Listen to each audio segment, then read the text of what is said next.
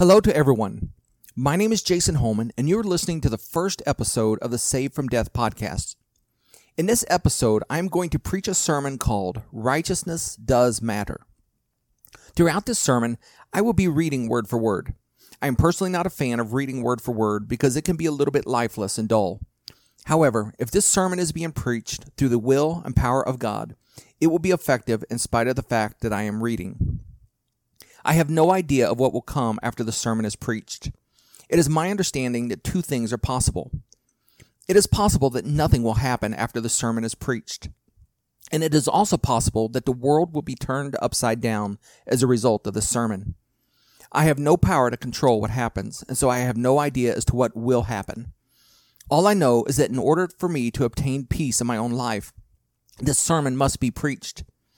I have a question that I need an answer to. It is my belief that I will get an answer to this question once this sermon is published. If nothing happens after this message is shared, I will have an answer to my question. And if something big happens as a result of the sermon, I will also have my answer. Either outcome is perfectly fine with me, because either outcome will provide an answer for this thing I need to know. Though I do not know what will come of this sermon, I will make one bold prediction about it.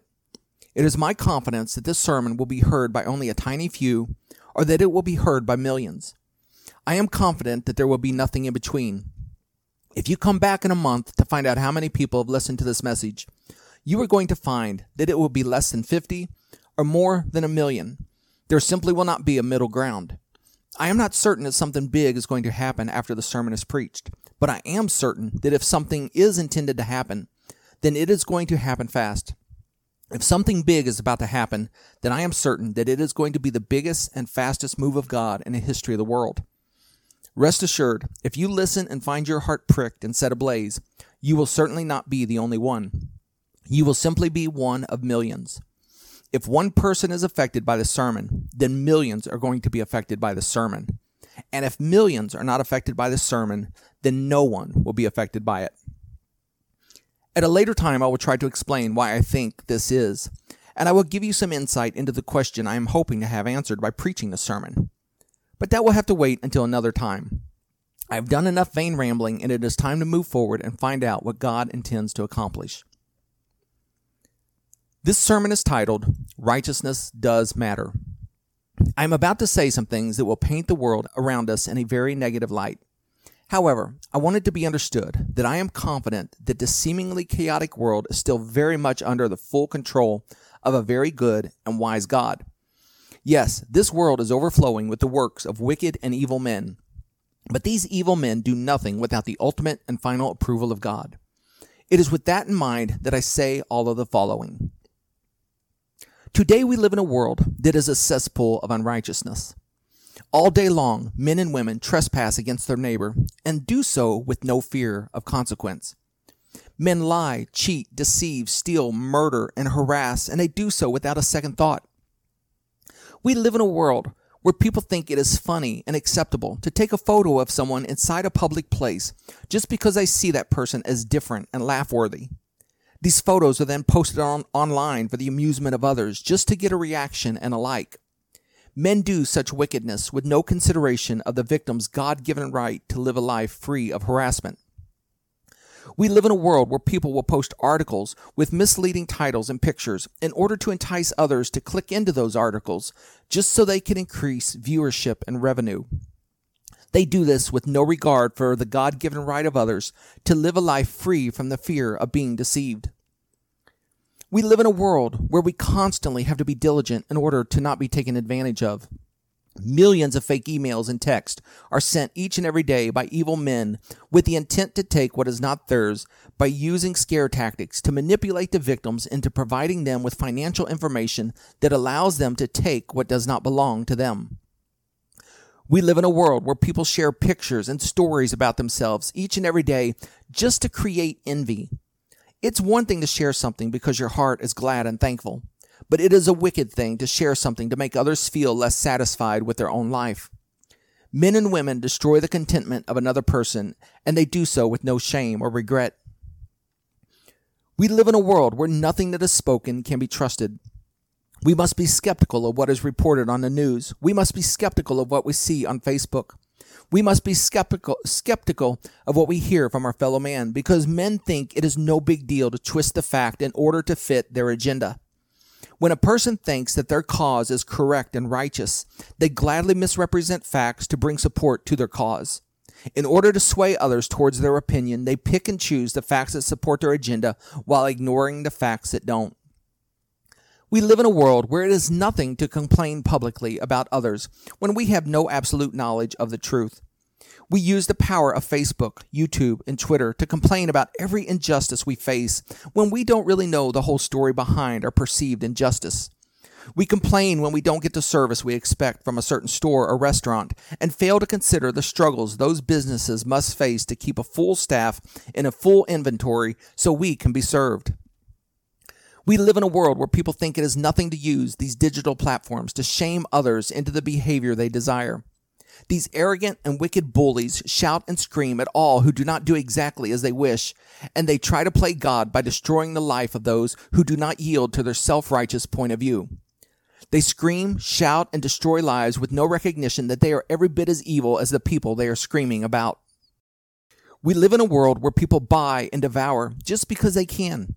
People foolishly believe that their ability to purchase an item is their God-given permission to buy that item. And so we buy as much of something as we want with no consideration of how our actions may affect others down the line. We fail to recognize that our ability to purchase more than our fair share does not give us permission from our Creator to do so. We live in a world where some think it is okay to force others to inject unnatural chemicals into their bodies just so they can worry a little bit less about getting sick. In their godless and evil imaginations, some think they have a right to actually make another human put something in their body even when doing so is against that person's will. They blatantly reject the fact that that body was given to that person by God and that it is theirs to do with as they wish. But on the other side of the aisle, those who rightfully oppose vaccine mandates knowingly and maliciously twist facts to make it appear that the vaccination does more harm than good. They do this and completely ignore the fact that their misrepresentation of the vaccine is just as evil as the government's intent to force the vaccine upon those who do not wish to take it. We live in a world where the powers that be think it is nothing to compel children to cover their face in an unnatural way just so they can spread a few less germs. All day long, children are placed in bondage by those who fail to recognize that that child has a God-given right to not endure the discomfort of such evil nonsense. With no fear of God, they boldly abuse his children for their own personal gain of feeling just a little less afraid. We live in a world where everyone is forced to spend money that we shouldn't have to spend just to protect ourselves from the wickedness of others. Because men cannot be trusted to treat their fellow man with decency and respect, we are forced to build fences and install locks.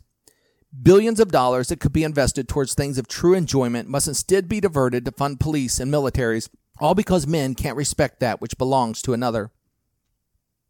We live in a world where no one values the time and space that belongs to another.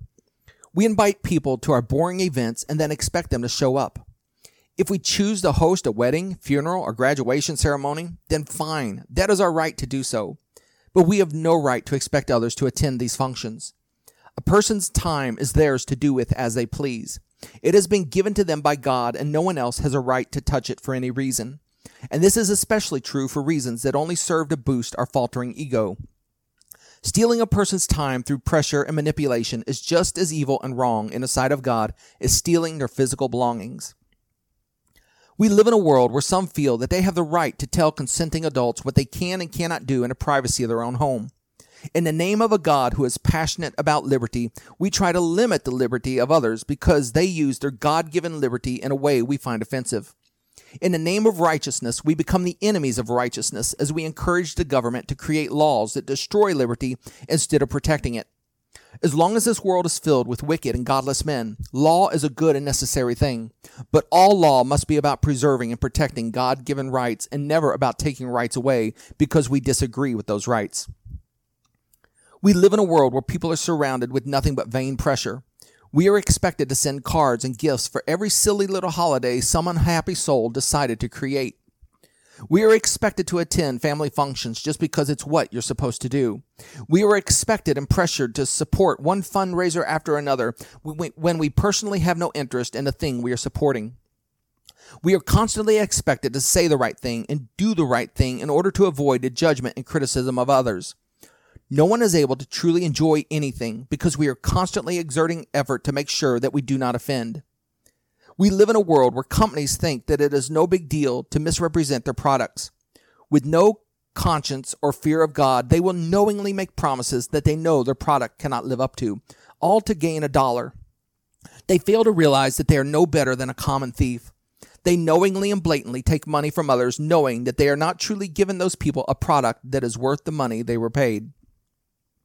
We live in a world where the things that belong to another are not respected. We live in a world where people trample the time of others. We live in a world where men trample the property of others.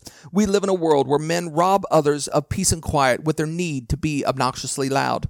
We live in a world where men steal the visibility of the nighttime stars with our excessive and needless light. We live in a world where men steal the ability to enjoy the beauty of the earth as they destroy it through their acts of greed and carelessness. This is the world as I see it. It is a world of bondage and oppression. It is a world of noise and chaos. It is a world where men run to and fro all day long, doing, and yet never seeking the one who created them to find out if their constant doing is really good and acceptable in the sight of God. I live in a world where the vast majority of mankind take action without being certain that their action is harmless to their neighbor and acceptable to God. But why does such apathy towards righteousness exist? Why do men and women trespass against their neighbor without any fear of judgment? Why do we not pause before each and every action we take to make sure our action is safe, harmless, and acceptable in the eyes of God? Why do we walk carelessly through life instead of walking carefully? We do so because men no longer fear God. And the reason men no longer fear God is because we have been taught that it is impossible for men to walk in perfect righteousness. We then conclude that if it is impossible to walk in perfect righteousness, then God must not expect us to walk in perfect righteousness, because a righteous God would not require something of us that is impossible to do. This conclusion then leaves men with a valid excuse to walk carelessly before the righteousness-loving God that created them. Since we cannot possibly walk in perfect righteousness, why devote the time and energy into making sure that we do? But I ask you today, are you positive that it's impossible to walk in perfect righteousness? And if you are positive that we cannot, then how did you become positive? Are you positive because you have listened to man? Or are you positive because you have listened to your God? If you are truly positive that man cannot walk in perfect righteousness because God said it is impossible, then you are certainly justified in your careless and apathetic way of life. But if you have reached this conclusion only because you have listened to man, your apathy towards righteousness is going to certainly be used against you on the day of judgment. If you find out on the day of judgment that you could have walked in perfect righteousness, but failed to do so because you believed the opinion of man that it was impossible to do, the fact you were led astray by man will play no part in affecting God's verdict against you. Even though God might recognize that your apathy towards righteousness was a result of genuine and honest deception, He will also recognize that you were only deceived because you chose to listen to man instead of God. Over and over again, the scripture makes it clear that we are to listen to God and not man, and that kind of mandate is not something one can be confused about. So even though you were honestly deceived because you were listening to man, your choice to listen to man instead of God was a blatant choice that cannot be covered with any kind of excuse. In light of what the Apostle Paul wrote about sin, righteousness, the law, and grace, it is very possible that one could honestly be deceived and led astray by his very good and life-giving words. Paul was incredibly wise and had an incredible understanding of the salvation that God had to offer man. But Paul always spoke in the assumption that others had the same fullness of knowledge as he. So for this reason, Paul did not take time to break down every word and definition in order to make sure that there was no misunderstanding in what he was saying. He just spoke as he understood things and left the results in the hands of God. Paul spoke with the assumption that his words would only ever be interpreted to the absolute truth that God had already established. Paul wrote with the assumption that he was speaking to men who truly feared God and to men who truly longed for righteousness. It never occurred to Paul that his listeners could be a people that were apathetic about listening to God and a people that did not hunger and thirst to be made righteous. Paul wrote under the assumption that all of his readers and listeners feared God and that all men longed to walk in perfect righteousness. So for that reason, he never felt the need to express the importance of those things. Instead, he only spoke of the paths that lead to perfect righteousness. Paul understood that the path to perfect righteousness was not obedience to a law, and he knew that one could only reach the place of perfect righteousness with the divine help and power of God. He referred to this divine help and power of God as grace.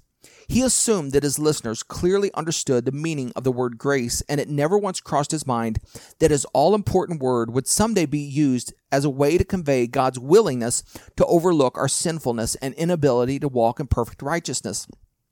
It never occurred to Paul that such a thing could possibly happen. Little did Paul know that men who did not truly fear God and men who did not desire to walk perfectly before their God would one day read his words and then use his words to justify their apathy towards a Creator and their apathy towards perfect righteousness. But that is exactly what happened. Men who had no fear of God and men who had no real love for that which is good and right would one day use the words of Paul to their own destruction. Eventually, the true meaning and intent of Paul's words and letters would be completely lost, and his words would be used to justify a doctrine of apathy towards righteousness. Over the years, many people would sincerely latch on to this doctrine that exists through the misunderstanding of Paul, and they would hold on to these false teachings, sincerely believing that they were doing the right thing. Because they believe that they are doing the right thing, it is true to say that these people were honestly deceived. But because their honest deception is rooted in their choice to listen to man instead of God, their honest deception will do nothing to help them avoid God's just and right judgment against the sins they committed inside that deception. God is well aware that Paul's letters could easily be misunderstood if they are read alone and read as final authority. God recognizes that the letters of Paul really do seem to indicate that God does not expect us to walk in perfect righteousness because doing so is impossible. God is not blind, and he is not unreasonable. He fully understands how one could rightfully be led astray by the teachings of Paul. But God also recognized that there is no excuse to place the teachings of man above the teachings of God and above the teachings of his Son. God makes it clear that it is his voice we are to listen to first and foremost. And he knows that if we would listen to him first, it would be impossible to be led astray by the words of Paul. The words of Paul are only a trip hazard for those who dare to use them as a means to minimize the clear and absolute things that God has already firmly established. Those who read Paul under the authority of God and his Christ will be perfectly safe. But those who listen to God and Christ under the authority of Paul are making a very grave mistake. To minimize the importance that God and his Son placed on righteousness because of what Paul wrote is absolute foolish and rebellious. And those who choose to continue in that rebellion will do so to their own final and forever destruction. When we read from Paul, we must only do so under the authority of what God has already established.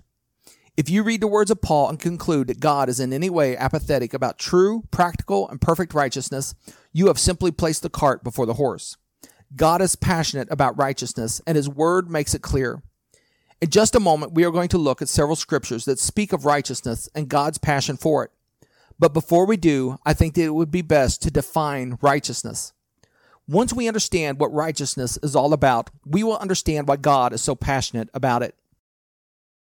Contrary to popular opinion, righteousness pretty much has no connection to a list of meaningless do's and don'ts. So long as our conscience is clean before God, a person can pretty much do as they please, so long as their action does not trespass against the peace and contentment of another conscious being. A person who has listened to God and comes to know the truth will understand that righteousness has no connection to the books we read, the music we listen to, the TV shows we watch, the way we speak, and the physical pleasures we choose to enjoy. Rather, righteousness and unrighteousness is always connected to the way our action affects the peace and contentment of another. So long as our action has no potential to frustrate the God-given rights of another, our action will not be sin. But once our pursuit of enjoyment causes us to step out of our boundaries and into the boundaries of another, you have sinned and become an enemy of God. In the grand scheme of things, God can care less as to whether or not you choose to smoke that joint. As long as the rights of no one are trampled in the process, God will have nothing to say. But the moment your choice to get high interferes with the God-given rights of another, you are in danger of judgment. If you getting high can stay between you and yourself, you are most likely good to go. But if your choice to get high causes you to neglect those who are under your care, then you are in danger of judgment.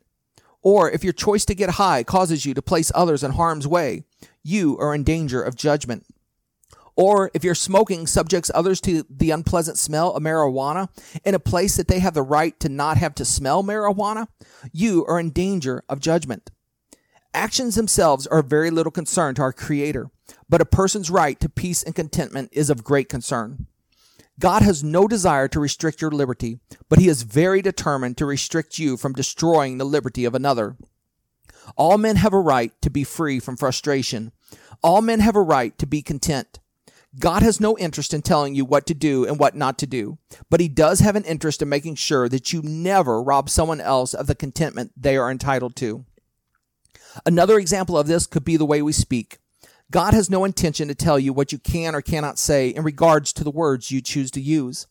As long as you are in private, or as long as you are in an environment where swearing is accepted, expected, and permissible, you can use whatever language you choose. But when you carry that language into the midst of others who do not have that same freedom, or into a place where that kind of language is not expected, and force it on the ears of others who find such language unpleasant, you are once again in danger of judgment. The action of cursing on its own is meaningless, but it becomes meaningful if our cursing is unchecked and used in places where such language is not permissible or accepted. God is not a nitpicky old man. The God I know is incredibly fun, incredibly joyful, and incredibly imaginative. He loves to create good things and to see those things enjoyed. But the same good, loving, and fun God can turn immediately vicious and terrifying the moment we show disrespect for the things that rightfully belong to another. And that is simply the best way to understand righteousness. Righteousness is the act of respecting all that belongs to another. Every being that God creates has a right to be at peace and content. When our actions wrongfully trample the peace and contentment of another, we have sinned. God does not take this lightly, and He hates those that do such acts of violence against another. You can enjoy all that God has given to you in any way you wish, so long as your enjoyment does not come at the loss of someone else's enjoyment. God loves to watch you enjoy yourself when your enjoyment is contained within the proper boundaries. But the same God who is rejoicing over you one moment can wish you dead the next if your action trespasses against another. And this is the great paradox of our Creator.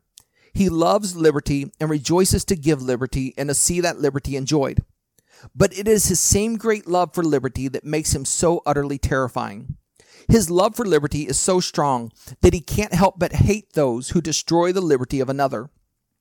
If you were to suddenly catch a vision of God's love for liberty and His commitment to liberty, this vision would do nothing to increase your own liberty. Instead, if you were to suddenly catch a vision of God's love for liberty, you would be terrified and afraid to move. You would not dare move because you would not dare to do anything that could potentially frustrate the peace and contentment of another. Liberty and righteousness go hand in hand. A righteous man is a man who walks in perfect liberty in all aspects of his own life without ever trampling the liberty of another being in the process. If a man is walking in liberty towards himself and tramples others in the process, then that man is not righteous. And yet if the same man gives up his own liberty to ensure that he does not trample the peace and contentment of another, that man is still not righteous. In order for true righteousness to be present in a man, that man must know how to walk in complete freedom at all times in his own life without destroying the freedom of another in the process. The creation of this man is something that only God Himself can create. It is an extremely involved and complicated process because God Himself has certain legal hurdles that He too must obey. Before God can begin this work, we have to give Him our full consent, and the first step of consent is agreeing to truly listen to Him. We must recognize that as our Creator, He is worthy of our full and undivided attention, and we must give Him this full and undivided attention. And those who are apathetic about perfect righteousness are clearly not listening to the one who created them. For if you were really listening, you would not be apathetic about this wonderful thing called righteousness. Instead, you would be seeking it with all your heart because you would recognize just how important it really is, and you would be aggressively and attentively seeking the only one that can make you truly and perfectly righteous. But as it stands now, you are apathetic about this wonderful thing called righteousness because you have been listening to the voice of man instead of the voice of God. It is only wicked and careless men who claim that true and practical righteousness are not necessary. The God who created you never said any such thing. These are the things that God has to say about righteousness. Leviticus chapter 19, verse 15. Ye shall do no unrighteousness in judgment. Thou shalt not respect the person of the poor, nor honor the person of the mighty, but in righteousness shalt thou judge thy neighbor. Psalms chapter 11, verses 5, 6, and 7. The Lord trieth the righteous, but the wicked and him that loveth violence his soul hateth. Upon the wicked he shall rain snares, fires, and brimstone, and a horrible tempest. This shall be the portion of their cup. For the righteous Lord loveth righteousness. His countenance doth behold the upright. Psalms chapter 15, verses 1 and 2. Lord, who shall abide in thy tabernacle? Who shall dwell in thy holy hill? He that worketh uprightly and worketh righteousness, and he that speaketh the truth in his heart. Psalms chapter 24, verses 3 and 4. Who shall ascend into the hill of the Lord, or who shall stand in his holy place? He that hath clean hands and a pure heart, who hath not lifted up his soul unto vanity, nor sworn deceitfully. Psalms chapter 33, verse 4 and 5. For the word of the Lord is right, and all his works are done in truth. He loveth righteousness and judgment. The earth is full of the goodness of the Lord. Psalms chapter 106, verses 1, 2, and 3. Praise ye the Lord. O give thanks unto the Lord, for he is good, for his mercy endureth forever. Who can utter the mighty acts of the Lord? Who can show forth all his praise? Blessed are they that keep judgment, and he that doeth righteousness at all times. Proverbs chapter 10, verse 2. Treasures of wickedness profit nothing, but righteousness delivereth from death. Proverbs chapter 15, verse 9. The way of the wicked is an abomination unto the Lord, but he loveth him that followeth after righteousness. Jeremiah chapter 9, verse 24. But let him that glorieth glory in this, that he understandeth and knoweth me, that I am the Lord, which exerciseth loving kindness, judgment, and righteousness in the earth. For in these things I delight, saith the Lord. Zephaniah chapter 2, verse 3. Seek ye the Lord, all ye meek of the earth, which have wrought his judgments. Seek righteousness, seek meekness. It may be ye shall be hid in the day of the Lord's anger. Now let's look at a few verses from the New Testament about righteousness. Matthew chapter 5, verse 6, Jesus said, Blessed are they which do hunger and thirst after righteousness, for they shall be filled. Matthew chapter 5, verse 20, For I say unto you, that except your righteousness shall exceed the righteousness of the scribes and Pharisees, ye shall in no case enter into the kingdom of heaven. Acts chapter 10, verse 34, Then Peter opened his mouth and said, Of a truth I perceive that God is no respecter of persons. But in every nation he that feareth him and worketh righteousness is accepted with him. 2 Corinthians chapter 6, verse 14, Be ye not unequally yoked together with unbelievers. For what fellowship hath righteousness with unrighteousness? And what communion hath light with darkness? Ephesians chapter 4, verse 23 and 24, And be renewed in the spirit of your mind, and that ye put on the new man, which after God is created in righteousness and true holiness. 2 Timothy chapter 2, verse 22, Flee also youthful lust, but follow righteousness, faith, charity, peace, with them that call on the Lord out of a pure heart. Hebrews chapter 1, verse 8 and 9, But unto the Son he saith, Thy throne, O God, is forever and ever. A scepter of righteousness is the scepter of thy kingdom. Thou hast loved righteousness and hated iniquity. Therefore God, even thy God, hath anointed thee with the oil of gladness above thy fellows.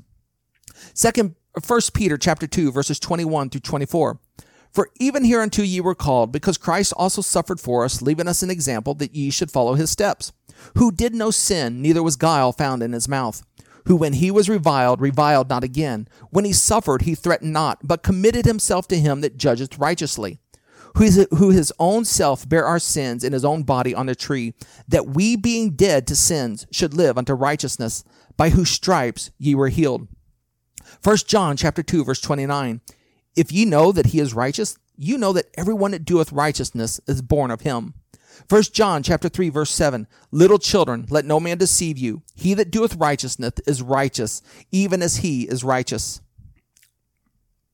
And let us also consider Isaiah chapter 66, verse 1. Thus saith the Lord, The heaven is my throne, and the earth is my footstool. Where is the house that ye built unto me, and where is the place of my rest? For all those things have mine hand made, and all those things have been, saith the Lord. But to this man will I look, even to him that is poor and of a contrite spirit, and trembleth at my word.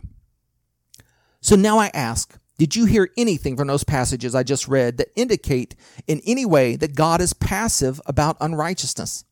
Does God or his son say anything anywhere in the entire book of Scripture to indicate that they are apathetic about righteousness or unrighteousness? Did anyone at any point in Scripture dare suggest that perfect righteousness is optional and that occasional sin is okay? I will say with confidence that no such idea is even hinted at in the entire book of Scripture. God did not say that we are not perfect, just forgiven. God said to Abraham in Genesis chapter 17, verse 1, I am the Almighty God. Walk before me. Be thou perfect. Jesus never once said that we are not perfect, just forgiven. But Jesus said in Matthew chapter 5, verse 48, Be ye therefore perfect, even as your Father which is in heaven is perfect. Jesus did not say we are not perfect, just forgiven. Jesus said in John chapter 5, verse 14, and in John chapter 8, verse 11, to go and sin no more. Peter never said that we are not perfect, but just forgiven. Peter said in 1 Peter chapter 1, verse 15, But as he which hath called you is holy, so be ye holy in all manner of conversation, because it is written, Be ye holy, for I am holy. John never said we are not perfect, just forgiven. But John said in 1 John chapter 5 and in 1 John chapter 1 verses 5 and 6, This then is a message which we have heard of him and declare unto you, that God is light and in him is no darkness at all. If we say that we have fellowship with him and walk in darkness, we lie and do not the truth. John said in 1 John chapter 2 verse 4, He that saith I know him and keepeth not his commandments is a liar, and the truth is not in him. Paul never said that we are not perfect, just forgiven. Paul said in 1 Corinthians chapter 15, verse 34, Awake to righteousness and sin not. This idea that we are not perfect, just forgiven, has no root in Scripture, but it is the invention of men who were deceived by the writings of Paul simply because they personally had no heart to be righteous and no heart to listen to God. The truth is that God is radically devoted to righteousness, and that any act of unrighteousness is totally unacceptable in his eyes. You simply will not find anything in Scripture that even begins to hint something to the contrary. Yes, the letters of Paul, if read by themselves, could give some traction to the idea that we can't be perfect, so we instead just need forgiveness. But as I said earlier, these false ideas only arise when we place the letters of Paul above the authority of God's own words. If you read the letters of Paul under the authority of God and his Son, you will not be led astray by the things Paul says. While you may not immediately understand what Paul's trying to say, you will be confident that he is saying nothing contrary to what God and his Son have already established. Contrary to popular belief, the gospel of Jesus Christ has nothing to do with covering up the shortcomings of those who are apathetic about righteousness. Nor is the gospel of Jesus Christ intended to benefit those who do not diligently listen to God with all their heart. The gospel of Jesus Christ is simply God's way of helping those who hunger and thirst for righteousness obtain the thing they desire. Without the gospel of Jesus Christ, growing into a fully mature child of God that walks in perfect righteousness would be impossible. It is the gospel of Jesus Christ that opens a door for us to start a journey towards the perfect righteousness that God desires and requires. The gospel of Jesus Christ is not one-dimensional. It is not one-dimensional, and it has more than one purpose and function. However, each separate function of the gospel reveals the true liberty-loving character of God.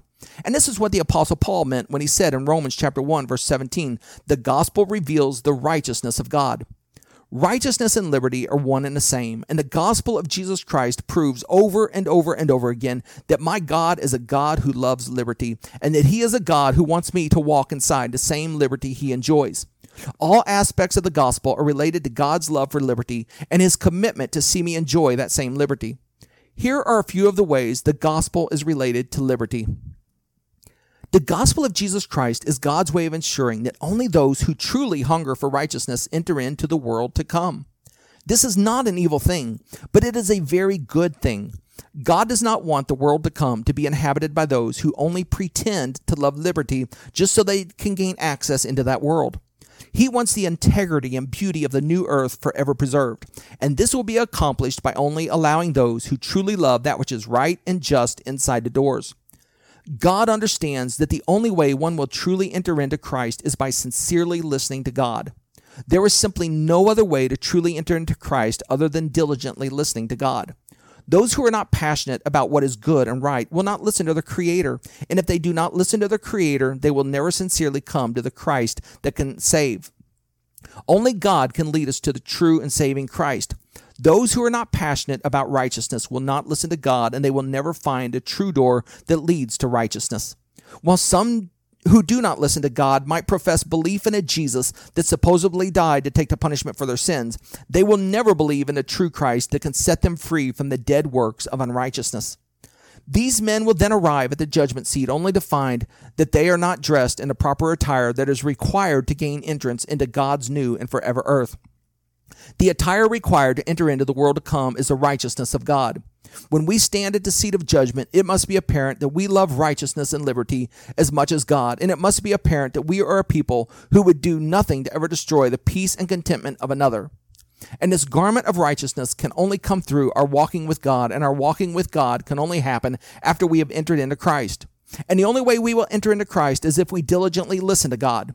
And the only way we will diligently listen to God is if we hunger and thirst for righteousness and cling to Him because we recognize that He is the only one who can provide what we desire. Those who are not willing to do the right thing of diligently listening to their Creator are not the kind of people we want walking around the world to come. If they were apathetic about right and wrong in this earth, they will be just as apathetic about it in the next earth. And that would not be fair or right to everyone else who is there. I want to know that I will forever be safe from the oppression of others once I enter into God's new earth. And the only way to have that confidence is to know that everyone there entered in by the same hunger and thirst for righteousness that I entered in with. The gospel of Jesus Christ is God's good and wise way of making sure that the integrity and liberty of the world to come is forever preserved. One other way the gospel of Jesus Christ reveals the liberty-loving nature of God is by providing me with the yes I must give to God before He can start work in my life. In order to become a man that is fully mature in righteousness, I have to spend much time with God. God must enter into my life through His Holy Spirit so that He can lead me towards this goal of righteous maturity. Without His presence in my life, arriving at this goal is impossible. However, before God will enter into my life, I must give Him proof that I truly do want Him to come in and do this work. But this is where things get very complicated for a liberty-loving God.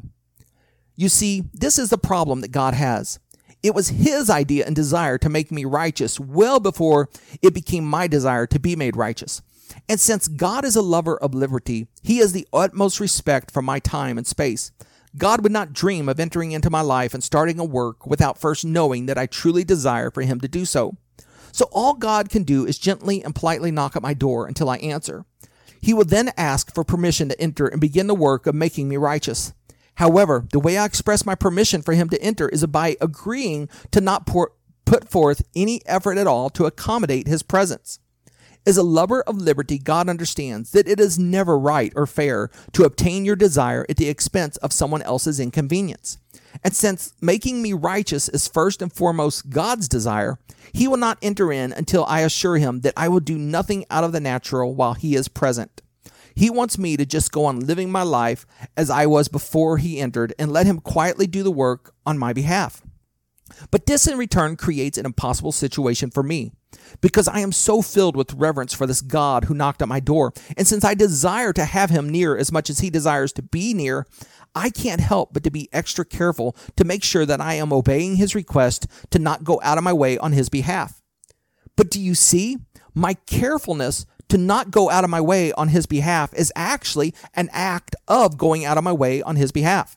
Because if He was not present, I wouldn't have to worry about not going out of my way. He insists that I just remain natural when He is present.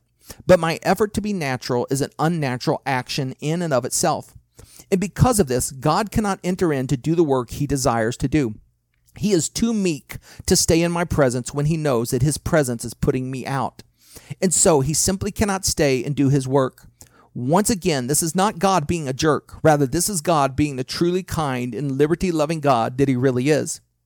But this is where the gospel of Jesus Christ comes into play. Though I will not explain all the ins and outs of it right now, by entering into Christ and becoming one with Christ, I am able to say yes through Christ. You see, Christ truly understands the heart of his Father, and Christ is able to truly be himself when in the presence of his Father. Christ has great reverence and respect for his Father, and he knows that the greatest honor he can show his Father is to relax and be his true self whenever his Father is near. So for that reason, Christ and his Father are always able to abide together. When I enter into Christ, I still do not fully understand the heart of God, and I still am not comfortable in the presence of God. But as I abide in Christ, God doesn't see my discomfort. He only sees the comfort of his Son. And so by staying inside of Christ, I am by default staying inside the presence of God. I become a partaker of the Holy Spirit by abiding in Christ, and I am able to learn from the Father as I abide in his presence. Eventually, a wonderful day will come in which I too will learn that God really does want me to be my true self. And once that happens, God will be able to fully abide in me and teach me the ways of righteousness. Without the intercession of Christ, I could never partake of God's Holy Spirit. Because I desire the presence of God, it is impossible for me to act natural when he is around. I will either be fake as I try to do everything perfect, or I will have to use effort to make it appear like I am not trying to do everything perfect. So for that reason, I can't say yes to God with the yes he requires. But God knew all of this, and he provided the yes that I couldn't give through the faith of his own Son. And through all of this, he has proved once again that he is the God of liberty. He has proved that he did not create me in order to place me under any kind of burden or bondage. So much as he committed to my liberty that he didn't even require me to provide my own yes. He provided the yes that I needed at his own expense. Now, the most notable way that the gospel of Jesus Christ proves the liberty-loving nature of God is by giving me the ability to walk according to the truth. It is only when we walk according to the truth of who we are that we are really free, and it is only when we are walking according to the truth of who we are that we will be perfectly righteous. The gospel of Jesus Christ opens a door that enables me to walk according to the truth. Let me explain. When God decided to create a world and fill it with conscious beings that could enjoy the goodness of God, God recognized that those beings would need to be righteous. One of the desires that God would fill these beings with is a desire to fellowship with others of their kind. However, in order for two people with individual wills to exist in the same place, those two people would have to fully respect the things that rightfully belong to the other. If they did not have this quality, then one person might carelessly do something that would frustrate the will of the other person, and the joy of fellowship would be lost in the misery of strife. The only way to avoid this potential for strife was to ensure that these men walked in righteousness. If God was not righteous himself, and if God was not utterly devoted to liberty, God could have simply chosen to give these men a list of rules to follow to ensure that neither one would ever violate the will of another. And in order to make sure that these rules were strictly followed, God could ordain a severe and swift consequence any time they were violated. However, since God is a God who loves liberty, establishing righteousness through a law was not an option. The first reason God would not establish righteousness through a law was because it would not be right to place the men he chose to create under such a burden. Man did not choose to create themselves, and man did not choose to be in a situation where righteousness was necessary. This was God's idea to create men that needed righteousness, and since this was his idea, he has to provide the righteousness at his own expense and power. It would not be fair of God to create man with a desperate need and then place man under the burden of providing that need for themselves.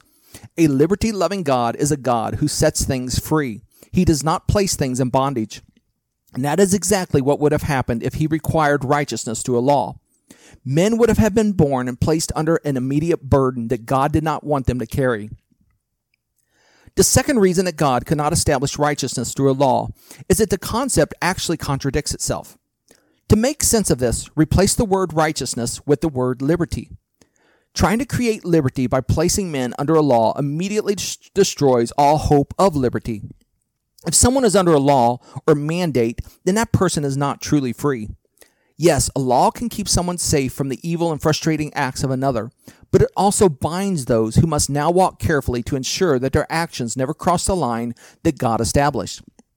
Even if the person had no desire to break the law, the presence of the law would create an unhealthy pressure and fear that is contrary to the liberty that God desires.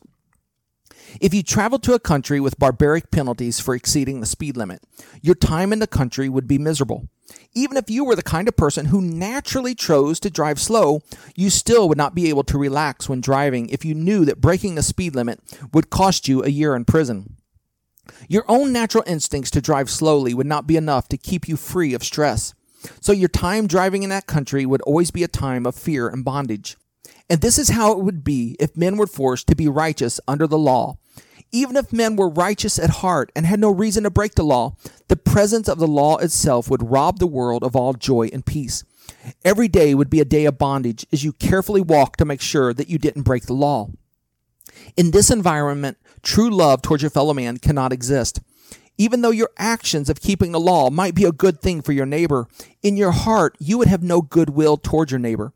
Instead, you would resent your neighbor because you were forced to walk carefully and in bondage on his behalf. You would never see your neighbor as someone to enjoy and rejoice in, but you would instead only see them as a burden in your life. And this is not what God desired.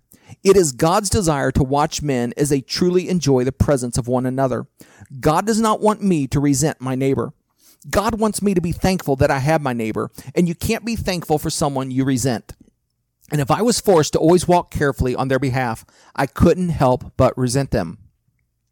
God understood all of these things I just mentioned, and for that reason, establishing righteousness through a law was never an option. It never once crossed the mind of God to establish righteousness with a list of do's and don'ts. God had a much better plan in store. God's plan was to simply create every man perfectly so that righteousness would be present inside their natural behavior. It was God's plan to create each and every individual in such a way that their natural actions would be harmless. This way, all a person would have to do in order to be righteous is simply walk according to their true nature. As long as they walked according to the truth of who they were, they would have no capacity to harm their neighbor, and they would not see their neighbor as a burden. All men would just naturally live as God designed them, and in the process of living with no thought or care, everyone would be safe from offense. And this is exactly what God set out to do. When God created Adam, He created Adam perfectly, and all the seed that was inside of Adam was also made perfect. The entire human race that lived inside the loins of Adam was perfectly righteous, as Adam was perfectly righteous. Men would have to do nothing at all to be righteous. They would only need to be true to themselves. And as long as they walked true to themselves, causing offense to another person would never happen. As long as men would walk by the truth, they would be perfectly harmless and perfectly free. This perfect nature that God placed in man is what the Scripture often refers to as the truth. For clarity, I need to say that almost nothing in Scripture is one-dimensional. Nearly every important word and phrase in Scripture has several different God-ordained applications. The same can be said about the word truth. As I have grown in understanding these past few years, the word truth has taken on several different and important meanings. For instance, one important meaning of the word truth is in reference to the true character of God. So when the Scripture talks about growing into the knowledge of the truth, it is an admonition to continue growing until you understand the true nature of God. However, a second meaning for the word truth is a reference to the true self that God originally created. So when the Scripture encourages us to keep walking until we come to the knowledge of the truth, it is an admonishment to continue growing until you become confident in the true self that God created. For once we become confident in the true self that God created, it is then that we will be truly righteous. Only then will we be able to forsake living by the law and enter into the place of true liberty. Once we learn to walk according to the truth, we will be perfectly righteous with no effort of being righteous. Once we learn to walk according to the truth, we will be perfectly free to be the us that God designed us to be, while putting forth no thought whatsoever into making sure that our actions are safe and harmless to others. We will not walk this way because we don't care about righteousness, but we will walk this way because we are confident that God made us perfectly and trust that our perfect truth is perfectly harmless to others. Walking according to the truth is also referred to in Scripture as walking according to the Spirit. When you see the term walking according to the Spirit, the word Spirit in that instance is not directly related to the Holy Spirit. It is impossible to walk by the Spirit without the Holy Spirit, but walking by the Spirit does not mean we are walking according to the Holy Spirit. When the scripture talks about walking by the Spirit, it simply means to walk by the part of us that is natural. Inside every human, there is a natural creature that is waiting to be set free. However, because we feel the need to not offend and because we are afraid of making mistakes, we choose to walk carefully and make choices and decisions with the effort of our physical mind. Instead of walking in the freedom of our God-ordained natural design, we choose to walk in the bondage of mental effort. And we do this simply because we have no confidence in the God who created us. If we were confident that God made us perfectly and that He created us with the capacity to naturally make the good and right choices that lead to joy and happiness, we would never feel the need to enter into the bondage of using our physical mind as a source to guide our life. We would instead walk in the freedom of simply living and doing that which came naturally all day long. But as long as this confidence in God is not present, we will walk by the effort of our physical mind.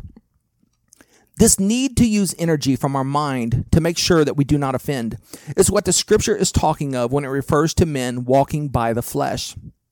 When we are walking by the flesh, we are living life by our own wisdom and power. When we are walking by the flesh, we are trusting in our own ability to do the right thing. So when we are trusting in our flesh, we are not able to do the will of God. The will of God is written into our natural design. As long as we are walking by the natural design, we will be perfectly safe and perfectly righteous, always doing the good will of God. But when we try to live life by the power and wisdom of our own mind, it is only then we veer off course and violate the will of God and ultimately trespass against our neighbor. Walking by the flesh requires the use of our physical mind, but walking by the Spirit relies on nothing from ourself. When we walk by the Spirit, we are fully relying on the good work God did when He created us at the very beginning and trusting that He did His job just right. As long as we are walking by the Spirit, we will be righteous. It is impossible to offend once we fully learn to walk by the Spirit.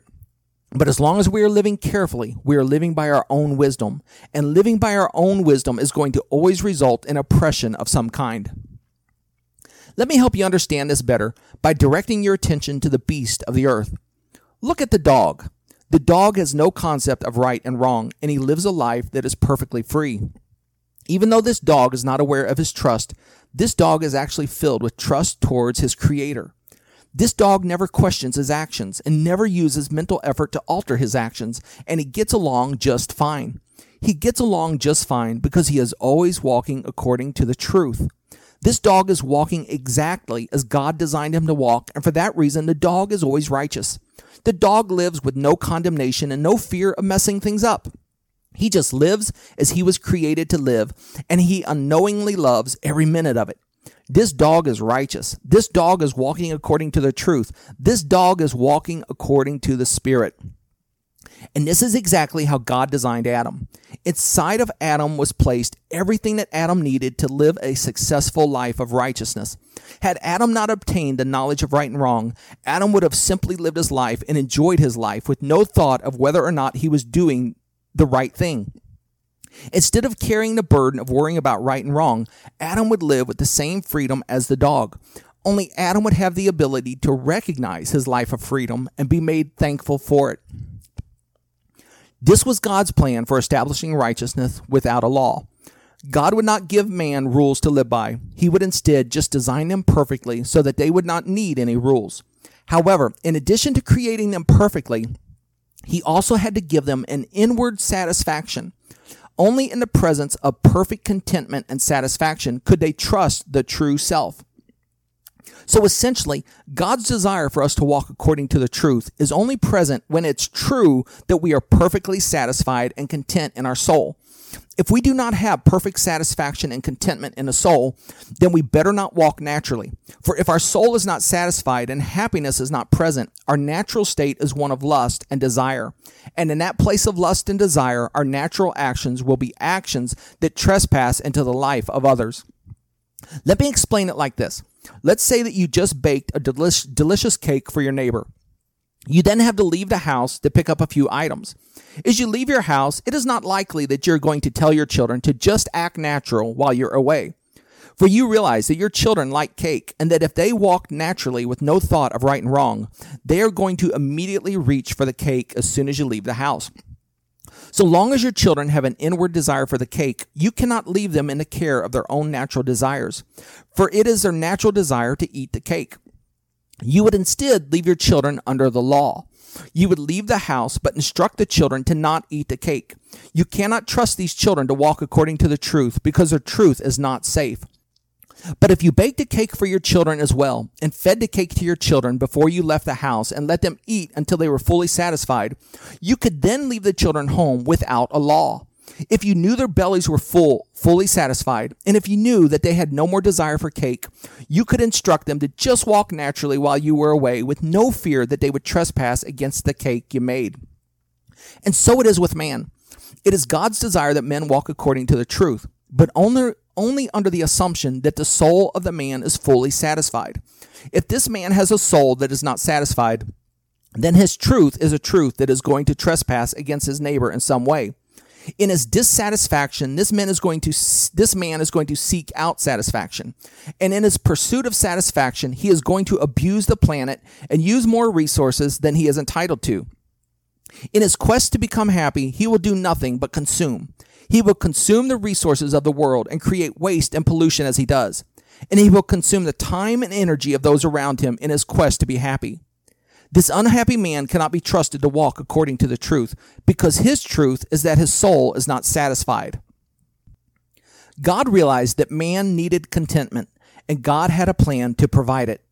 God created a way to provide man with perfect and unending contentment so that he could always walk according to the truth. The way God accomplished this was by breathing a spiritual desire into the man. This desire would be the chief desire of the man's heart. Then after breathing this desire into the man's heart, God would provide the satisfaction of this desire so that the man would live with a soul that was always satisfied. This desire that God would breathe into man was a desire to please God. God would bless man with his desire to please God. And so long as men would walk by the Spirit and the truth, God would express his pleasure to the man through the presence of his Holy Spirit. This way, the man would always have an inward contentment and could continue to always walk by the truth. Then as long as the man would walk by the truth, God would be pleased and express his pleasure so that the man could be satisfied. And then as he was satisfied, he could walk by the truth and please God. And God could then express his pleasure to the man so that the man could be satisfied and walk by the truth. And yes, I know I was repeating myself, and that was because I was trying to make the point that this was a cycle in which one thing depended on the other. Man could not walk in the truth unless he had the pleasure of God upon him. And God could not express his pleasure towards man unless he was walking according to the truth. Only in walking by the truth could the man be righteous. And if the man wasn't walking in righteousness, God could not be pleased. But as long as man was walking righteously by walking by the truth, God could express his pleasure to the man and satisfy the man's desire to please God. So Adam's hope of walking righteously was directly connected to his knowledge that he was pleasing God. As long as that chief desire of Adam's heart was fulfilled, Adam would not be overcome with any kind of unnatural desire and lust. And Adam could then be confident that his truth and natural spirit were trustworthy. To ensure that Adam would walk by the truth, even when Adam did not yet have faith in his own perfection, God created Adam without any concept of right and wrong. This would enable Adam to walk according to the truth and live righteously, even when he didn't yet believe he really was perfect. As a result, God could then rightfully convey his pleasure to Adam as Adam walked righteously by the truth. You see, it was God's ultimate goal for Adam to learn that he really was made perfect. It was God's goal for Adam to one day become confident in his Creator so that Adam would live in true confidence that he was fearfully and wonderfully made. But this kind of faith in his Creator and in his own perfection was not something that Adam could be born with. That kind of confidence could only arise in Adam through time and experience. As Adam would walk according to the truth, and as Adam would get to know his Creator, Adam would come to understand that messing up is simply impossible because his Creator made him perfect. But until that day would come, the only way that God could ensure the righteousness of Adam was by creating Adam without a concept of right and wrong. This way, Adam would have no reason to walk with carefulness. If Adam did not fear doing the wrong things, he would never be tempted to walk carefully through the effort of his own mind and wisdom. Without a concept of right and wrong, Adam could walk by the truth effortlessly, even while he did not yet have any faith of his own that he was indeed perfect. By the good wisdom of God, Adam was created without a concept of right and wrong. This enabled Adam to walk by the truth even when he did not have confidence in the truth. And this allowed God to always express his pleasure over Adam. But the fact that Adam had no ability to sin did not make Adam a robot. God would never create a man with a will and then make that man do what God wanted him to do. God will do nothing in our life without our consent. So even though Adam had no capacity to sin without the concept of right and wrong, Adam was able to always prove to his Creator that it was his choice to abide in that place of ignorance and righteousness. Adam could express this by his choice to not eat from the tree that contained the knowledge of good and evil. Each and every day that Adam avoided the tree of knowledge, Adam was expressing to God his own desire to be in the spot God placed him. Adam had free will the entire time. But once the day came that Adam listened to Eve instead of listening to God, Adam essentially said no to God and made the choice to walk by his flesh instead of walking by the Spirit.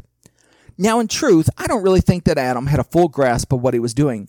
And even though it was technically his choice to eat from the tree of knowledge, he did so under the pressure of his wife. In all honesty, I am pretty confident that Adam didn't want to eat from the tree of knowledge. However, Adam did want to please Eve. And his choice to listen to his wife over the voice of God came with a heavy price. Because once the knowledge of good and evil was present, Adam had a concept of right and wrong. And he had this concept of right and wrong when no faith in his perfection was yet present. So for this reason, Adam could not resist the temptation of walking carefully. Adam now understood that his actions had consequences, and with that recognition, Adam could not help but walk carefully and think things through because he wanted to make the right choice. Adam did not want to mess things up, and since he was not confident that his natural instincts were always the correct instincts, Adam had no choice but to start thinking everything through and using his own mental effort to make sure that he always did the right thing. But the problem was that Adam's effort to do the right thing was not the right thing. The right thing was for Adam to trust in the truth and to trust in his natural spirit. But without faith that his Creator made him perfectly, Adam had no hope of doing the right thing. For even if Adam had made an effort to walk by his spirit, he would still be making an effort to do that. He would have to reach for his own mental strength to find the strength to not use his mental strength. And of course, all of that involves using the mental effort that God has instructed him to avoid. And with Adam now reaching towards his own mental effort in order to do what is right, God could no longer express his pleasure to Adam. God was not pleased with Adam because Adam was now walking in bondage and unrighteousness. And without the pleasure of God upon him, Adam's soul was left destitute, and he had no way to enter back into the place of pleasing God. It wasn't that God couldn't forgive Adam. That wasn't the problem at all. If Adam could have just repented from his action and went back to walking by the Spirit, God would have gladly received Adam. But repentance was impossible. In order to repent, Adam would need to quit trying and go back to not trying. But without the presence of faith in his perfection, Adam could not do that. In order to lay down his mental effort, Adam would have to concentrate and try really hard. And so his careful attempt to repent and not rely on his own mental energy and wisdom would require Adam to do the very thing he was trying to repent of. It wasn't that God would not receive Adam back. It is just that Adam had no way to enter back into the place he left behind when he chose to learn the concept of right and wrong. Repentance was impossible. Now, after Adam chose to live by his fleshly mind and effort, God was no longer pleased with Adam. When Adam was walking by his Spirit, he was the friend of God. God loves liberty, and God hates those that place others in bondage. While Adam was walking by the Spirit, he was a giver and protector of liberty. As long as Adam was walking by the Spirit, he was righteous. But once Adam began to live by his flesh, his actions were no longer consistent with liberty. So for this reason, God could not express his pleasure to Adam. And without the pleasure of God upon Adam, Adam's soul became empty, and Adam had to begin to search for happiness and contentment. And this is how the world became a cesspool of unrighteousness that it currently is. Have you ever wondered how one man's sin brought the entire human race under sin? This is how it happened. You see, when Adam disobeyed the command of God and ate from the tree of knowledge, he immediately became condemned. His chief heart desire to please God was no longer satisfied. This left Adam in a perpetual state of discontent. However, it was not only Adam that became condemned. You and I became condemned with him. How is this so? It is so because you and I were there inside of Adam when Adam disobeyed God. And as Adam became condemned, you and I were condemned right along with him. Let me read something from the book of Hebrews to help you understand. Hebrews chapter 7, verses 1 through 10. For this Melchizedek, king of Salem, priest of the Most High God, who met Abraham returning from the slaughter of the kings and blessed him, to whom also Abraham gave a tenth part of all, first being by interpretation king of righteousness, and after that also king of Salem, which is king of peace, without father, without mother, without descent, neither having beginning of days nor end of life, but made like unto the Son of God, abideth a priest continually. Now consider how great this man was, unto whom even the patriarch Abraham gave the tenth of the spoils. And verily, they that are the sons of Levi, who receive the office of the priesthood, have a commandment to take tithes of the people according to the law, that is, of their brethren, though they come out of the loins of Abraham. But he whose descent is not counted from them received tithes of Abraham, and blessed him that had the promises. And without all contradiction, the less is blessed of the better. And here men that die receive tithes, but there he received them, of whom it is witnessed that he liveth. And as I may say so, Levi also, who receiveth tithes, paid tithes in Abraham. For he was yet in the loins of his father when Melchizedek met him. Now, I know that was a bit lengthy and maybe a bit hard to understand, but the point the writer of Hebrews was trying to make was the importance of this king Melchizedek, who was a figure of the Christ. The writer of Hebrews tried to establish the importance of this great king by showing us that even Levi gave tithes to this king. You see, the tribe of Levi was a tribe of Israel that was appointed to receive tithes from the other 11 tribes. But the writer of Hebrews says that this king Melchizedek was so important that Levi actually gave tithes to him instead. But this seems silly on the surface because Levi was not yet born when Abraham gave tithes to Melchizedek. However, according to the writer of Hebrews, this was not silly at all because Levi was technically there inside of Abraham when Abraham gave a tenth part of the spoils to Melchizedek. So by this logic, everything that happened to Abraham technically happened to those who would eventually be born as Abraham's descendants because they were there inside of Abraham as Abraham lived. So it is reasonable to conclude that this was written to help us understand how Adam's sin affected the entire race of mankind. You see, it wasn't just Adam that failed on that day. Instead, it was every man and woman who would later be born as a descendant of Adam. And that includes every man and woman since the beginning of time except for Christ Jesus himself. You were there when Adam failed, and his failure was your failure. When Adam became condemned before God, ye also became condemned before God. And this is a reason that no one in this world is truly satisfied. We were each born with the same desire to please God that Adam himself possessed. However, we all live with the knowledge that we are falling short of this desire. I am not saying that we all consciously recognize this desire to please God that is inside of us, but we do certainly feel the effects of not having this desire fulfilled. All of mankind lives with a sense of perpetual failure. It is a sense of failure that has driven man to live a life that does nothing but create chaos and destruction in the world around them. Take a deep and honest look at the world you live in, and you will recognize that almost no one is seeking to live a life of enjoyment. Instead, everyone is working and striving to become something better than they currently are. We do not work to have the simple comforts that make life enjoyable. We instead work to build a life that is better than those around us. And if we are not seeking to be better than those around us, we are at least seeking to become equal to those around us. Everything we do is about status, and very little is about true and real enjoyment.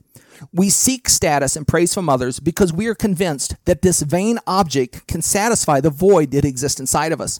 And yet, no matter how much praise we receive, it will never be enough. It will never be enough because the praise of man is not what we lack. What we lack is the praise of God. Without even realizing it, we are all desperate for the approval of the God that made us. You run to and fro and subject your body to brutal treatment, not because you like exercise, but because you are hoping to fill the void in your life that can only be filled by the praise and glory of God. No achievement is going to fill this void. No amount of money in the bank is going to fill this void. No house or vehicle is going to fill this void. No degree or job title is going to fill this void. The praise and glory of man will never satisfy what is missing from your life. For you are not designed to need the glory of man. You were created with a need to be praised by God. Even though you are not consciously aware of it, you are desperate to hear the words that were spoken over Christ at his baptism and transfiguration. You are desperate to hear God say, "This is my beloved Son, in whom I am well pleased." But until you turn your heart and attention to him, you have no hope of hearing those words. Your condemnation and sense of failure is the result of being with Adam when he failed. Your sense of failure is between you and your Creator. But so long as you refuse to acknowledge his place in your life, and so long as you choose to not give him full authority over your life, you have no hope of hearing the words your heart is desperate to hear. Your unconscious desire to please God must become a conscious desire to please God. Then once it becomes our conscious desire to please God, God can undo the condemnation that we are under. No one else can set you free because you are not condemned because of anyone else. Your condemnation is between you and your Creator, and only those who consciously turn to him and seek to please him can ever hear those lovely words that will finally set your heart free. The most precious words in the universe are this: "This is my beloved Son, in whom I am well pleased." This world is a pit of destruction and unrighteousness that it is, because no one is satisfied. We buy and purchase useless and joyless objects, all because we foolishly believe that the next object we buy will finally do the trick and make us happy. Our landfills are all full and overflowing because we have no control over these self-destructive habits. We burn fuel that we don't need because we think we can drive ourselves to the place of contentment. We build houses well beyond our honest need and use up precious resources in the process because we foolishly believe that our trophy house can finally prove that we are not the failure we perceive ourselves to be. We then think that we are actually free people as we do these things, and never do we open our eyes and realize that we are not free at all. We are instead being driven by a power that is outside of ourselves. We are driven by a voice that screams, "You are a failure, you are a failure, you are a failure." We then work as slaves all our days trying to satisfy that powerful voice so that we can finally get some rest. But this rest will never come. Only one person can put an end to this accusing voice, and that is the voice of God. It is unto him that you feel like a failure, and it is only him that can put an end to this voice that drives you to do the things that you really do not have a true and natural desire to do. Once again, look at the beast. Is your dog concerned about building a bigger and better house? Is your dog concerned about staying trim and fit? Is your dog concerned about getting a fancy degree? Is your dog concerned about making others think well of him? Is your dog concerned about getting a job with a title and pay scale that will impress others? No, of course not. Your dog is only concerned with true and real enjoyment. The dog is free of this bondage because he has no voice of condemnation in his head. My dog is not trying to outrun his condemnation because he has no condemnation to outrun. He is free to just live according to his truth. But you do not get to live according to your truth because you are under the yoke of condemnation. And only by fully turning your heart towards your Creator can you find freedom from this cruel and meaningless existence. But how can God free a man from this cruel and meaningless existence? How can God say to a man, "This is my Son in whom I am well pleased"? Once a man is condemned, he has no way back into the pleasure of God. In order to please God, this man must walk righteously. And in order to walk righteously, this man must walk according to his truth. But when we are not yet confident that our truth is reliable and perfect, we can't help but to walk by the carefulness of the flesh. God says that if we want to please him, that we need to walk according to the truth and quit living by our human effort. But since I don't have that faith as of yet, I am going to have to force myself to use mental effort to accomplish this.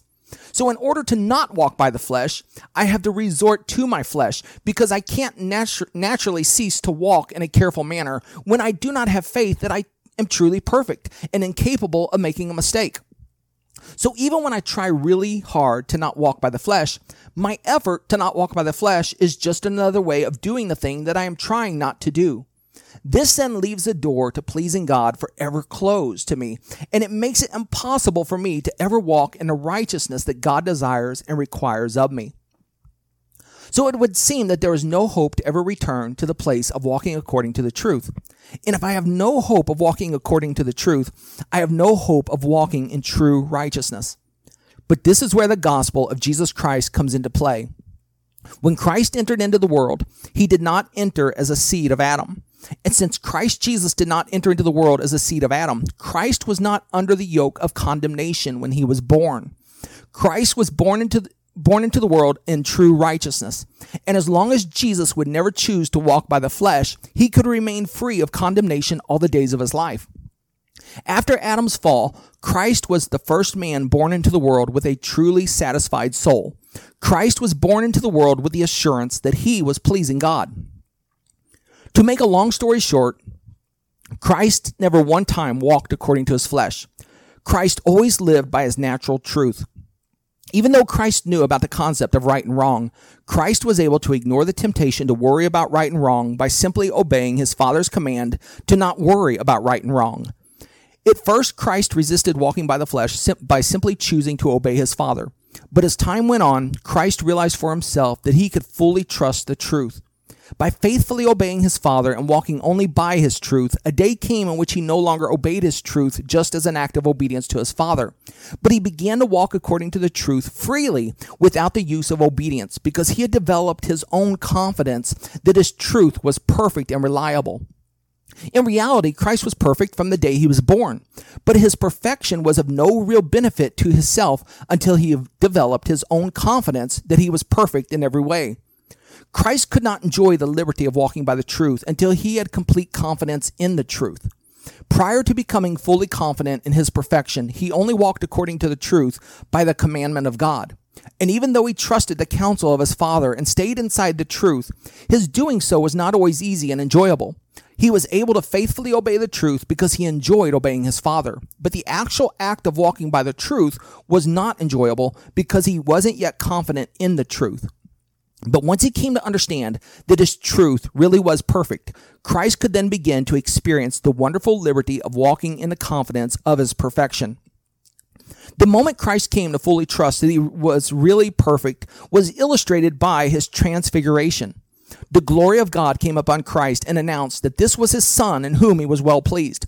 He was pleased because Christ was now walking righteously with no effort of obedience. Instead, he was now able to walk fully at ease in his truth because he was fully confident that God had made him just right. Christ would no longer be tempted to worry about right and wrong. He now understood that he was truly perfect and that he had no potential to mess up or make a mistake. Christ now had a perfected faith. Prior to this moment, Christ was able to obey his Father and not walk according to the flesh because it was his sincere desire to obey his Father. Christ did not resist walking by the flesh because he was confident that God had made him perfect, but he was able to resist walking by the flesh because it was his pleasure to obey his Father. But through his faithful obedience to his Father, Christ was able to learn that his truth really was perfect and trustworthy. He no longer resisted the flesh through obedience to his Father, but he now did not need to resist the flesh at all because walking by the flesh was no longer a temptation. Since Christ now understood that he really was perfectly made by God, Christ would have no reason to walk by his own carefulness. The temptation to walk carefully is only a temptation to those who do not understand that they really are perfect. And because Christ understood that his truth was fully reliable, he would never even think of walking with carefulness again. Christ was now free to live without any concern of failing God. Christ was now forever righteous because Christ now fully trusted in the truth. Christ would now forever walk by the Spirit. Jesus was now perfectly righteous and ready to pass through the day of judgment with flying colors. God could now easily grant Christ access into the world to come with confidence that Christ would never harm anyone. But the work of Christ was not yet done.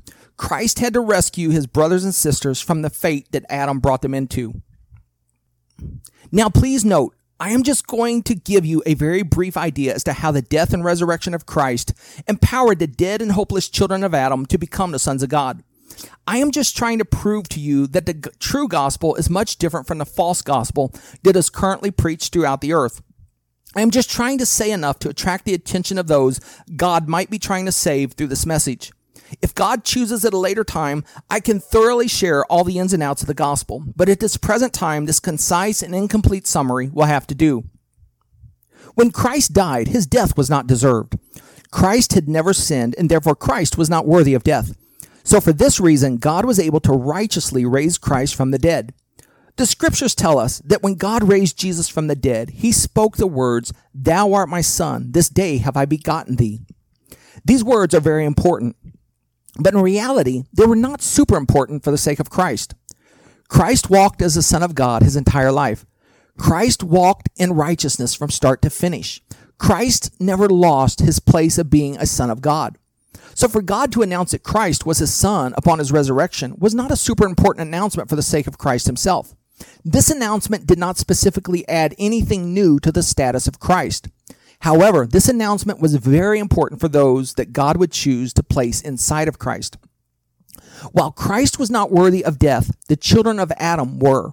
All the children of Adam have walked by the flesh and have done works of unrighteousness. So as a result, they were rightfully worthy of death. It is a very serious thing with God to trespass against your neighbor. And as I said before, God loves liberty, and it is his love for liberty that makes him so terrifying. Because he loves liberty so much, he will immediately put to death anyone who frustrates the liberty of another. And since all men had trespassed against their neighbor in some way, all Adam's children were worthy of death. However, even though God is passionate about liberty, he is also extremely reasonable. God understood that we were helpless against the power of sin. Since we were all born condemned before God, we had no choice but to use our flesh and attempt to do the things we saw as right. So for this reason, God chose to be patient with man until the day of redemption. As a child of Adam, I have no hope of becoming righteous. I have no way to gain the approval of God. And without the approval of God, I cannot be content in my soul. And even if I was content in my soul, I could still not walk according to the Spirit without confidence that my spirit could always be trusted. Unlike Christ, I do not have confidence that my spirit can be trusted. So my effort to not walk by the flesh would actually be an effort of the flesh. But God solves my predicament in this way. When God recognizes that it really is my desire to please him, and when he recognizes that I do truly want to do what is good and right in his eyes, God will begin to speak to me and lead me towards his son. And through the patient work of God, I will fully embrace his son. And once this happens, Christ receives me to be bone of his bone and flesh of his flesh. When that happens, I become one with Christ. Essentially, I become married to Christ. Then, through my union with him, the Jason that was hopeless and could only trust in his flesh is put to death, along with Christ on the cross. But since I am in Christ as I die, I do not stay in that place of death. I am instead raised with Christ. And as God speaks the words, "Thou art my son, this day have I begotten thee," I am born again as a righteous son of God. However, this time my righteousness is through the faith of Christ. In truth, I have no faith of my own. All I have is my recognition that God is deserving of my attention and obedience. I do not yet have faith that I can walk by my Spirit at all times. But through the faith of Christ, the pleasure that God has for Christ is also placed upon me. And for the first time in my life, I have the knowledge that I really am pleasing God. The chief desire of my heart to please my Creator has been fulfilled, and I have life and contentment that abides permanently in my soul. And with the contentment forever inside of me, God is able to start the process of teaching me to walk by the Spirit. This is not something that happens overnight, but it will happen as you begin to learn and trust what God is saying. And the best part of all is that as we are learning to walk by the Spirit, we do not have to be afraid of our failure to not walk by the Spirit, because it is not our own righteousness by which God is pleased. Instead, it is the righteousness of Christ that we are walking in. The pleasure of God will not come and go as I fail and succeed, because his pleasure is not based on what I am doing and not doing. The pleasure of God I am enjoying upon me is a result of Christ's righteousness. So even when I do ignorantly reach for my flesh to ensure that I don't mess up, that sin is not counted against me. This enables me to walk with confidence in the presence of God and learn to truly walk by the truth. Knowing that I am safe inside the righteousness of Christ, I can just relax and let God teach me at the pace He has ordained. And through this faithful work of my Creator, a day will come in which I too will have faith that I am perfect. Through the patient work of God, and through my experience of walking by the Spirit and proving the reliability of walking by the Spirit, I will come to understand that I cannot go wrong so long as I walk according to the truth of who I am. Once this happens, I will never again be tempted to walk according to the wisdom and strength of my own fleshly mind. I will instead forever walk in the liberty of truth. And as I walk in this liberty of truth, every action that flows out of me will be good and right in every way. I will forever be a man that is safe and harmless to those around me. It will be impossible to offend because I will always walk by the perfect nature that God placed inside of me when He created me. Once this work is complete, I will be ready to inhabit the new earth that God has prepared for those who hunger and thirst for righteousness. Now, I did not say all of this to give you a formula for salvation. There was not a formula for salvation because salvation is by the will of God. Instead, it was only my goal to illustrate that the true gospel is very different than the false gospel. The false gospel is a gospel for those who are apathetic about righteousness. The false gospel insists we can't be righteous, so we need to be forgiven instead. The false gospel is for those who simply want the reward of righteousness and have no desire to truly be righteous. The true gospel is a gospel for those who want to walk in perfect righteousness. The true gospel is for those who desire to know that all their actions are pleasing to the one that created them. The true gospel does not overlook our inability to walk righteously. Rather, it is the power and wisdom of God that will enable us to become perfectly righteous. The true gospel is not for those who are apathetic about righteousness. The true gospel is for those who are radical about righteousness. I would like to tell you that I have no idea how this false gospel came to exist. It is so silly and contrary to the truth that it's hard to imagine how it came to be preached and believed. But I can't tell you that I have no idea where this false gospel came from, because in reality, I do know. This false gospel came to exist by the wisdom of God. God allows this false gospel to exist so that He can separate the wheat from the chaff. Those who are apathetic about righteousness will be content with a gospel that merely offers them forgiveness for their unrighteous works. These apathetic souls have so little regard for what is good and right, they gladly walk in the knowledge that they can walk in unrighteousness and still have eternal life. These souls are not concerned about righteousness itself. Rather, they are just concerned about not getting into trouble for failing to be righteous. As a result, these apathetic souls will have no hope of entering into the world to come. And that is a good thing. Those who will inherit the world to come will have no desire to share the planet with others who are apathetic about righteousness. We will instead want to live with the confidence that everyone else is committed to righteousness as we are ourselves. So for this reason, we can be thankful for the false gospel. It is God's good and wise way to keep the impostors out of the world to come. God is confident that those who are truly devoted to righteousness will never be satisfied with the idea of just having their unrighteousness forgiven. Instead, the true lovers of righteousness will not rest until we know that we are spotless in every way. So for this reason, God knows that He will not lose any true children to the false gospel. The true children of God will find the false gospel to be something that is less than satisfying, so that they will continue to search for more. And in their search, they will ultimately find the truth. I now ask, what camp do you fall into? Are you satisfied to simply believe that your shortcomings are going to be overlooked by God on the day of judgment? Or do you hunger and thirst to be made clean in every way? It is time to make a choice. You can no longer hide under the veil of ignorance.